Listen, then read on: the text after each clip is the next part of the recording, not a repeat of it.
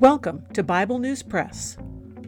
Our goal is to discuss biblical faith beyond cliches and buzzwords, whether such words are religious or political. Sometimes we sit around the table and fellowship. Sometimes we do a little time travel. It is all part of our journey with our Abba Father, who has given us the key to life.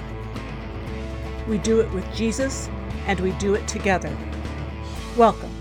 Hello, I'm Laura. I will be reading Psalm 146 from the World English Bible. Praise Yah, praise Yahweh, my soul. While I live, I will praise Yahweh.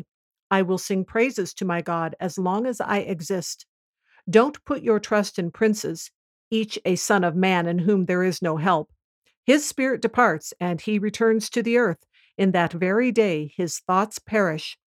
Happy is he who has the God of Jacob for his help, whose hope is in Yahweh his God, who made heaven and earth, the sea and all that is in them, who keeps truth forever, who executes justice for the oppressed, who gives food to the hungry.